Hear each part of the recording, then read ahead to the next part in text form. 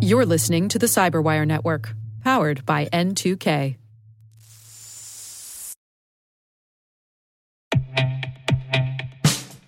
And now, a message from Cyberbit. Mastering cybersecurity is like mastering a sport.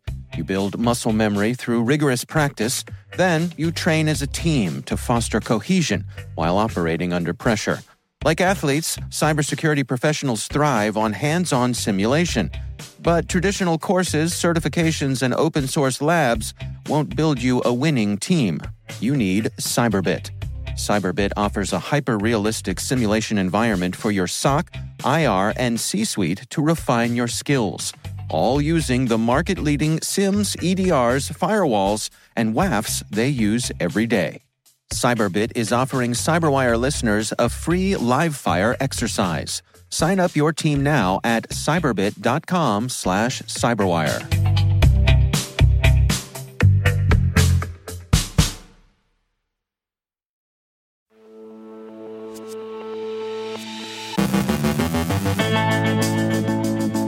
Cozy Bear's software supply chain compromise and its massive cyber espionage effort against the U.S. government and the associated private sector is still being untangled, but it's very extensive, very bad, and very tough to remediate. Both CISA and NSA have advice about the incident, and we check in with Robert M. Lee from Dragos for his thoughts. John Pescatori from SANS advocates renewing our focus on information security. Iran may be running a ransomware campaign for influence purposes. The Joker's stash criminal market appears to have taken a hit. And don't let your guard down during the holidays.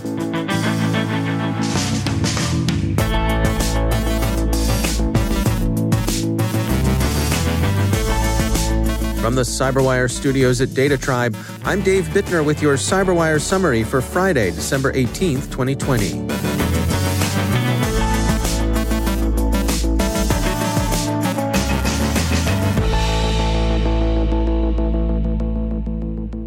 It turns out that what we've come to call the SolarWinds compromise isn't confined to SolarWinds. CISA advises that it has evidence, still under investigation, of other access vectors the threat actors used. It's a very serious problem whose extent is still being determined.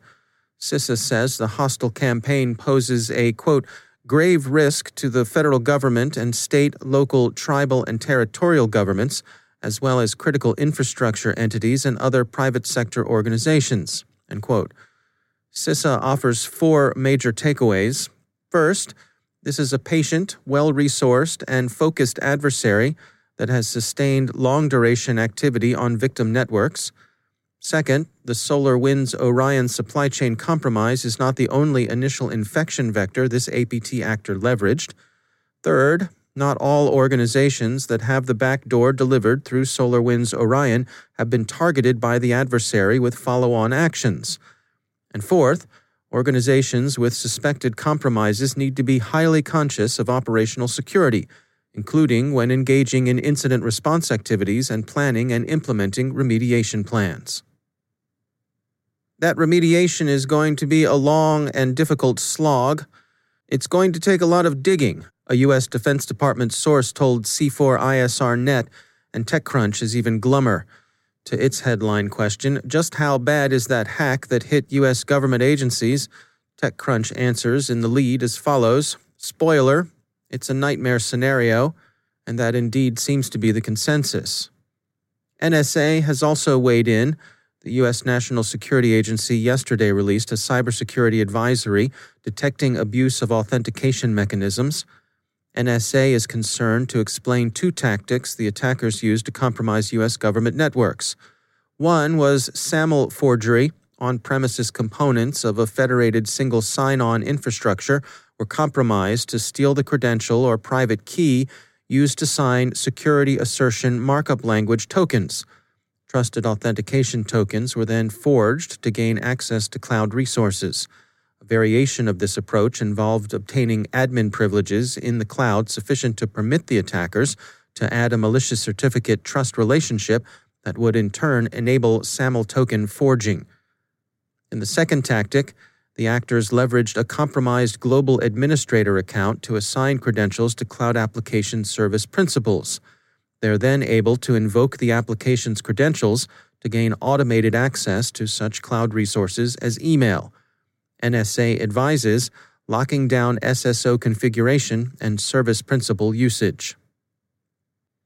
The U.S. Department of Energy confirmed this morning that it had been affected by the SolarWinds compromise, but that so far malware had been found only in business systems.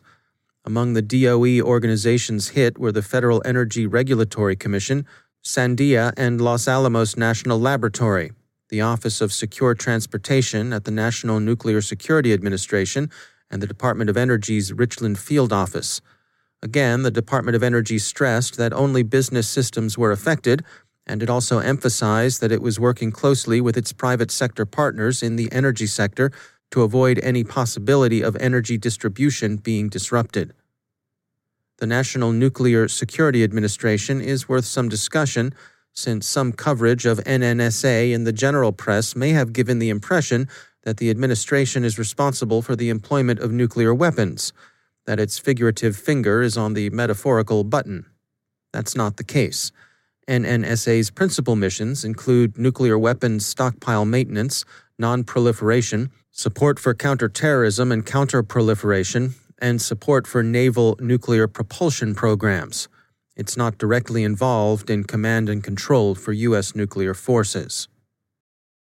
Most of the discussion surrounding the supply chain compromise has centered on the risk to business systems and the loss of sensitive information. It may, however, have other dimensions. Control Global suggests that building control systems are also susceptible to compromise and, in principle, manipulation by the same threat actor using the same entry points. Microsoft, which yesterday itself acknowledged that it too had been affected, outlined in a long blog post what it sees as having contributed to a riskier environment infested with more effective, more aggressive threats. Redmond sees a continuing rise in the determination and sophistication of nation-state attacks, augmented by the rise of a supporting private sector, 21st century mercenaries, as Microsoft calls them. And for the near term, of course, this trend is augmented by the organizational stress and vulnerability the COVID-19 pandemic has induced. As a remedy, Microsoft has 3 prescriptions: better sharing of information, stronger and more effective international norms to inhibit nation-states, and finally, more effective ways of holding states accountable for misbehavior in cyberspace. All 3 of these are clearly aspirational, especially the second 2. It's worth noting that the official government discussions of the cyber espionage campaign have tended not to attribute the campaign to any specific nation. Indeed, while alluding to the role of hostile intelligence services in the incident, NSA makes a point of saying that the tactics, techniques, and procedures used shouldn't be thought of as capabilities exclusive to governments. The agency warns that there's no reason to think that criminals won't eventually, if they haven't already, use them for ordinary criminal financial gain. But the private sector has been quite clear on who's responsible. The consensus attribution is to Russia, and especially to Cozy Bear, the SVR Foreign Intelligence Service. Congress has asked the Director of National Intelligence, the FBI, and CISA to explain what happened, and they're citing media reports of Russian responsibility for the cyber espionage campaign. It's not all Russia, of course. Research from security firm ClearSky outlines the recent activity of Iran's Foxkitten. ClearSky says it's confident that Foxkitten has used its Pay2Key ransomware campaign as a form of misdirection. Pay2Key functions like ransomware, but any extortion it actually accomplishes is, the researchers believe, so much gravy. The real goal, ClearSky thinks, is influence. The campaign is more interested in inducing fear and uncertainty in its mostly Israeli targets than it is in collecting ransom or even stealing information. There is some good news today as well. According to Cyberscoop, the criminal-to-criminal data exchange known as the Joker's Stash, which is notorious for its hawking of stolen credit cards, yesterday said that some of its infrastructure had been, as the hoods say, busted. Interpol and the U.S. Department of Justice apparently led a coordinated law enforcement effort against Joker's Stash. Security firm Digital Shadows published an account of where matters stand with the criminal market. Its blockchain DNS domains, which briefly displayed both Interpol and Department of Justice logos in a seizure notice, now simply display an anodyne "site not available" message. Digital Shadows points out that takedown notices normally stay up for some time, and that Joker's stash still seems to have its Tor infrastructure operating, so people are awaiting some official word from either Interpol or the DOJ. In the meantime, however, whenever a criminal market is knocked off its normal hangout, that's bad for reputation and so bad for business. Many of the predictions we've seen have projected recent trends into the future. It's betting on form in a way, but that's often how the smart money bets. The Washington Post joins those who've done so with an additional prediction that 2020's trends will not only persist but will intensify. Their big prediction is that election security will assume even greater importance than it did this year. As private life follows work during the pandemic, many people will be conducting holiday meetups by Zoom or other video conferencing platforms. The Telegraph reports warnings that opportunistic criminals, a formulation that's practically redundant, can be expected to use bogus invitations to sessions in their social engineering efforts. We hate to have to advise suspicion during a time when people are trying to stay in touch with loved ones, but, well, there you have it. Every meeting invitation isn't what it seems, so do be watchful.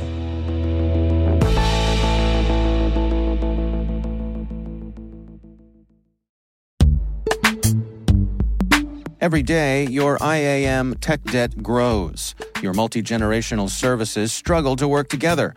Building an identity fabric can fix this. It makes all your identity tooling stronger and allows you to connect any app to any service you want to use, with zero coding, zero maintenance, and zero app downtime.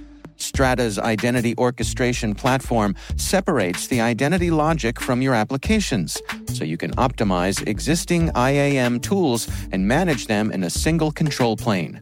Now, every vendor, standard, and architecture work together.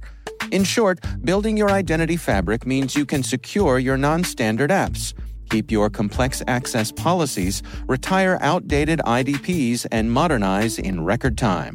So build your fabric with Strata Identity and get rid of tech debt for good. Visit strata.io/cyberwire, share your identity priorities, and receive a pair of AirPods Pro. Offer valid for organizations over 5,000 employees. Connect today at strata.io/cyberwire.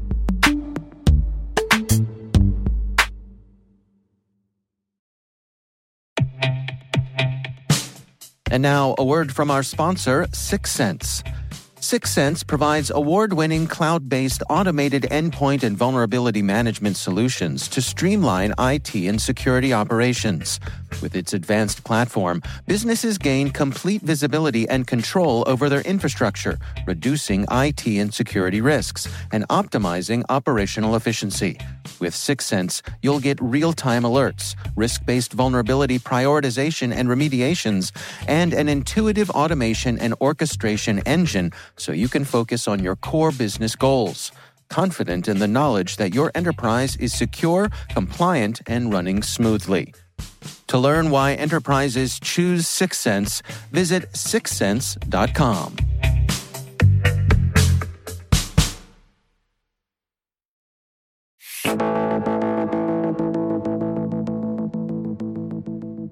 Before we started calling all this stuff we do cybersecurity, it was commonly referred to as information security. John Pescatore is Director of Emerging Security Trends at the SANS Institute, and he joins us with thoughts on why it may be in our best interest to switch back to that phraseology. John, welcome to the program. Good to be here. Well, give us a little bit of background here. How did information security become cybersecurity? Let me give you a really fast 40-year tour of the terminology we use. In 1978, I got out of college with an electrical engineering degree and went to work at the National Security Agency at NSA in Fort Meade. And things were called information security, and they were just starting to be called computer security because of the use of mainframes. But a couple other things happened right around then. And just the year before, the Diffie-Hellman public key encryption technology had come out and been patented, and just the year before, the U.S. government had finalized the data encryption standard, a symmetric way of doing encryption. So back then we knew, and we talked a lot about encryption was needed for information security. And oddly enough, we also talked about how bad passwords were, that, passwords would be replaced with tokens and things you would carry around to make sure you could prove who you were. So if you flash forward 10 years after that, in the 1988-89 timeframe, a couple interesting things happened. In 88, we had the Morris worm hit the internet. For those young'uns out there, the Morris worm exploited vulnerabilities in the VMS and Unix operating systems, and still today, it still is the highest benchmark for an internet denial of service attack. It took down 30% of the internet within minutes. Back then, the internet was a smaller place, obviously. But, Right. in 88, 89, those attacks sort of caused us to start focusing on, encrypting data is hard. Passwords are hard to replace. Maybe we ought to focus on just preventing the attacks from getting in. And the focus changed. The firewall came about out of the Morris worm, and we started to focus on protecting the vulnerable systems versus addressing the vulnerabilities in the systems. Oddly enough, in 89, that's the first use I could find of the term cybersecurity. And right then was when we started really more focusing on sort of protecting the connections to the internet and not dealing with these vulnerabilities. And we flash forward today with ransomware and breaches being sort of the dominant damage forms of attacks. We really need to get back to focusing on the information. It's been very sort of common over the years for people to say, it's the information, stupid. Well, it's not that we were ignoring information all these years. It was that it was really hard to get close to the data and use encryption and strong authentication.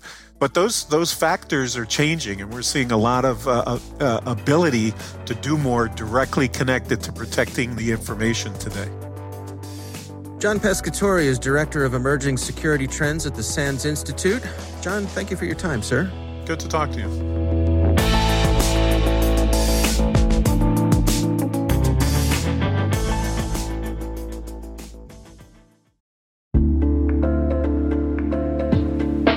Are lengthy security reviews pulling attention away from your security program? With the largest network of trust centers, Vanta can help you streamline security reviews to win customer trust, save time, and close deals fast.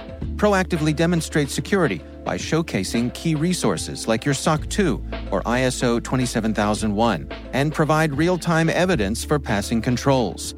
And when a security questionnaire is required, Vanta takes the first pass for you.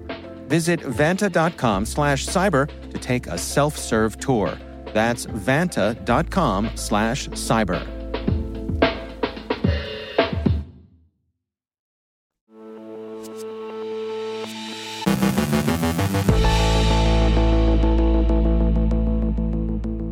And I'm pleased to welcome back to the Cyberwire Robert M. Lee. He is the CEO of Dragos.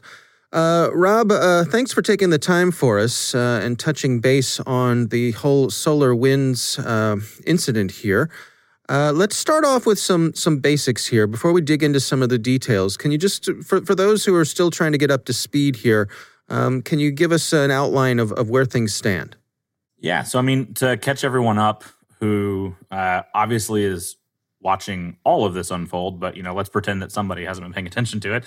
To catch you up, December 13th, FireEye got compromised, and folks were actually not critical. I was really happy to see most of the InfoSec community recognized that FireEye was the victim, everybody gets hacked eventually, and that FireEye nailed the response and the detection of it, so kudos to them. And that seemed to be the predominant theme. There's always the jackasses, but for the most part, most of the InfoSec community was like, hey, good job to you.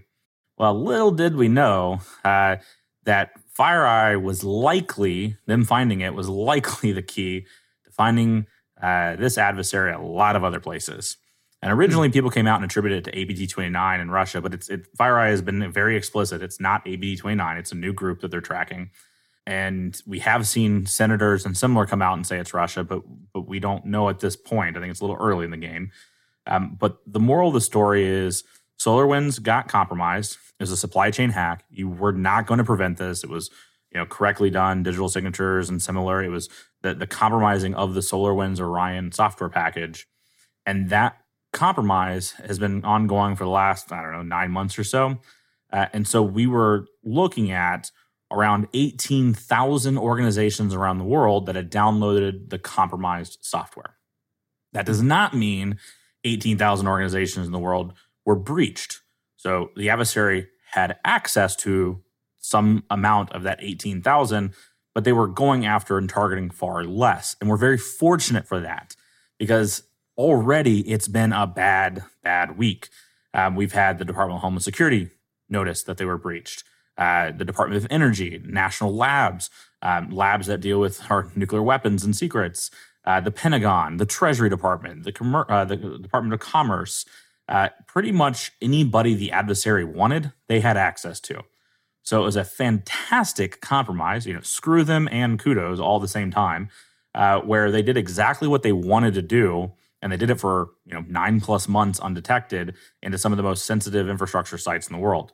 The thing that bothers me significantly that I think is going a little bit unacknowledged, and I don't need the adversary to figure this out too soon. I think now is a safe enough time to talk about it.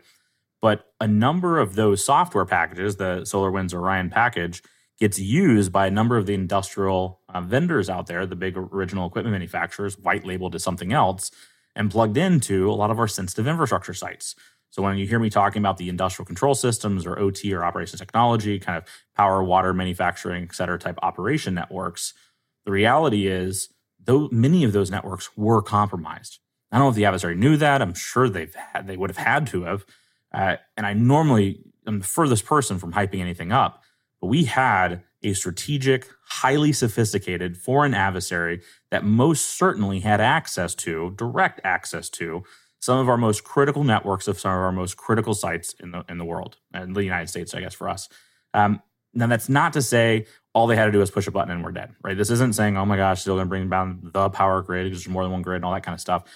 But let's realize they had access to, and they've already shown their capability and sophistication. And again, without trying to get too hyped up, that's awful. What's even worse is most of these organizations are not monitoring, do not have the visibility at those OT layer, and they focus a lot on prevention and segmentation strategies, which if that's what you're doing, if you're focused on firewalls and antivirus, once you get compromised as a supply chain hack like this, you're not going to have the logs or the data to know if you were actually breached, and you're sure as hell not going to know if you actually kicked the adversary out. So we could have this team with access to our infrastructure sites for a long time to come. And that sounds terrifying, and to some extent it is. My recommendation to people is go hunting. Assume you're compromised and start looking at your crown jewels and your organization and go hunting, especially on all the behaviors we know, not just the indicators, because this is not a good day in our country. Where do you suppose things go from here? How do you see this playing out? The politics of this are going to be quite interesting because you got a new administration coming in, which is not exactly thrilled with Russia in the first spot. And if this was Russia, this is only going to freeze any of the relationships that even were already pretty bad. I think Putin came out a couple of weeks ago and he was asked, how is the relationship to the United States? And like non-existent. So that's not getting any better. And this isn't some act of war or whatever. People got to dime down the hyperbole here. But this was a very sophisticated hack that made the United States look really bad, with access given to our strategic adversaries over long periods of time in ways that we won't be confident we've actually fully kicked them out for a long time to come. And so the place you go from here is start asking some real questions on what's got to change. And I don't like the idea that any one hack changes anything, but we really have got to take a different strategy with what we're doing. When you look at Congress, they're asking the DHS and NSA, like, why didn't you see this? We've invested billions. Well, it's not the job of the intelligence community to do private sector cybersecurity. And when the NSA and others are doing intelligence operations, it should be for national requirements. It should be for intelligence analysis, not I detected the hack. You detect hacks in the networks that are getting compromised, not pretending that you're going to magically sit on the one server that the adversary used that day. Sure, go do that. Maybe you get some goodness, but that's not a strategy. That's by the way, we got some extra value out of our intelligence operations. The DHS and CISA are not the supported agency by the private sector. They do not own cybersecurity, and they've got to get off ever claiming to own cybersecurity for the private sector. Hey, we'll roll incident response teams. Hey, we'll help you. There is enough mission set in the government to keep them busy for a long time, and they're underfunded to even do the government mission. And in hacks like this, when people are going, I think I need help, they're still cleaning up the wounds on the government side. So we've got to be real explicit on private sector. You're on your own. You got to go invest in security. Maybe we look at mechanisms to provide extra funding or tax credit or something for companies to go take it seriously. Maybe we do layer in some, light regulation of things we would expect. There's a whole strategy behind that. I'm not going to be prescriptive here, but we just got to be straight with people on the government is not coming to save the day on your private sector networks when you get compromised. We'll help you. We'll coordinate. We'll be the front door to the government. But private sector, you're on your own. Quit pretending otherwise. And that's a hard pill to swallow. And for any practitioner, they're like, yeah, that's known. That's not the common discussion in Congress, especially when agencies are out fighting for funding and rice bowls and everything else.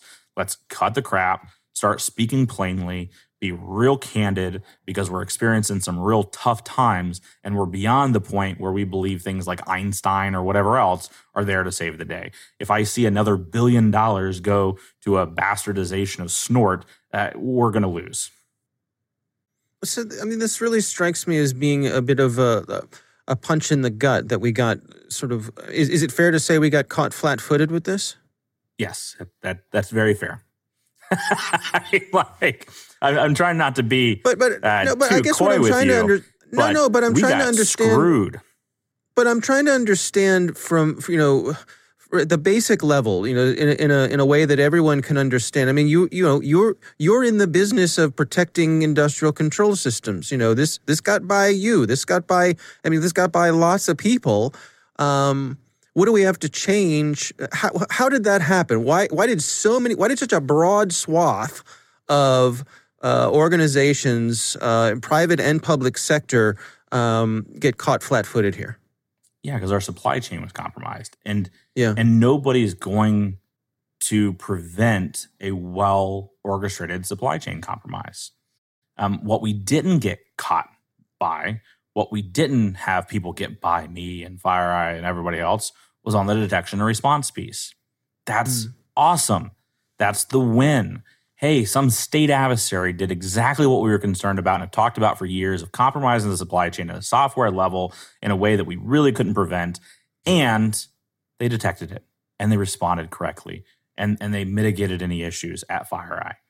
That's the positive story, that no matter how important or great or wonderful or skilled you think your adversary is, prevention may fail, but detection and response, you can do it. And so when we're deployed in places, when we're responding to places, when we're going, it's working. But the places that aren't doing detection, that don't have response plans, that aren't taking it seriously, they can't say detection and response failed because they weren't doing it. So that's the takeaway. That's the message. And look, to every practitioner in the cybersecurity community, everything I'm saying and getting hyped up on is not news.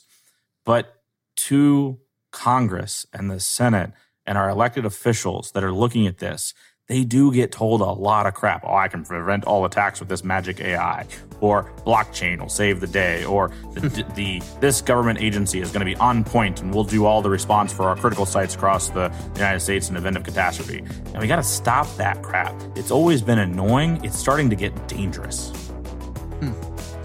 All right. Well, Robert M. Lee, thanks for joining us.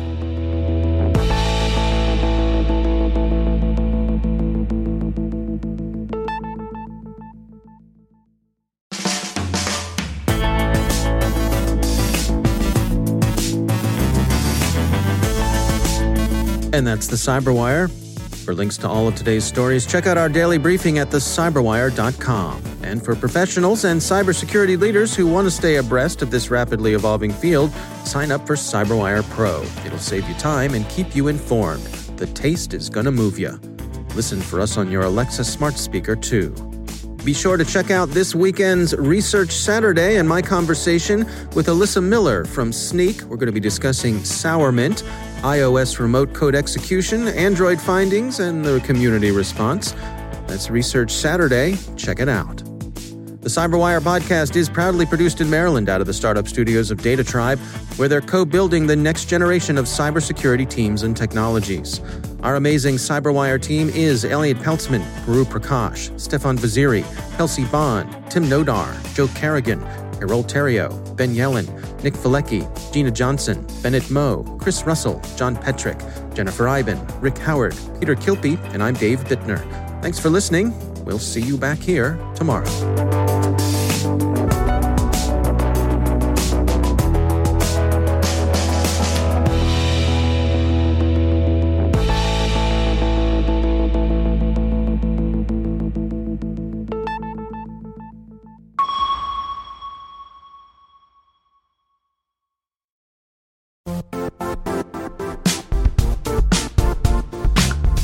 And now, a word from our sponsor, Zscaler, the leader in cloud security. Cyber attackers are using AI in creative ways to compromise users and breach organizations. In a security landscape where you must fight AI with AI, the best AI protection comes from having the best data. Zscaler has extended its Zero Trust architecture with powerful AI engines that are trained and tuned by 500 trillion daily signals. Learn more about Zscaler Zero Trust Plus AI to prevent ransomware and AI attacks. Experience your world secured. Visit zscaler.com/zerotrustai.